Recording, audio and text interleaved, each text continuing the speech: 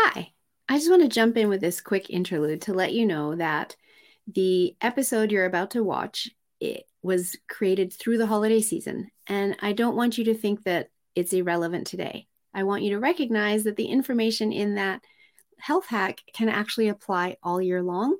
So tune in, have a listen, and figure out how you can apply it in your life.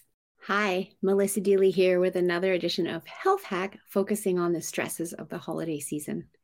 And today, being December 22nd, you may feel like time is running out. You can't get it all done in time. And I just want to remind you the power of taking a break to breathe. You always have your breath with you, it is completely free.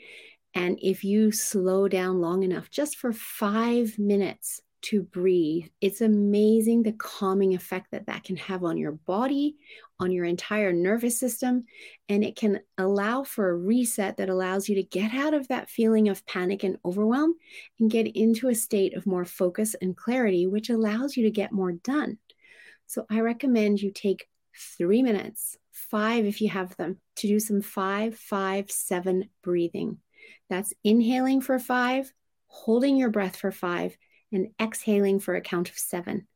Do 10 cycles of that and notice how it calms your nervous system, calms your body, and it's a little reset for you in the middle of a busy day.